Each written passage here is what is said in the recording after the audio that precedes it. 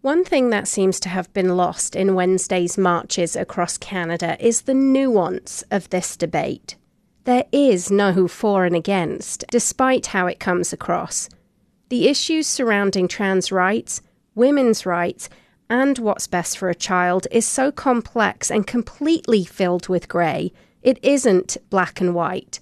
We need much more understanding of each other when even discussing these issues, and almost feels like you can't do that right now without sticking a label on someone. A parent fighting tooth and nail for a child transitioning needs help and support, not judgment, and they are not wrong in being there for that child in whatever way they see fit. A woman who fought for equality in all facets of her life, now questioning why those rights seem to be slipping away for her, is not filled with hate for trans people. There has to be common sense applied to how we navigate our world, and it must start with understanding. I'm Sarah Mills.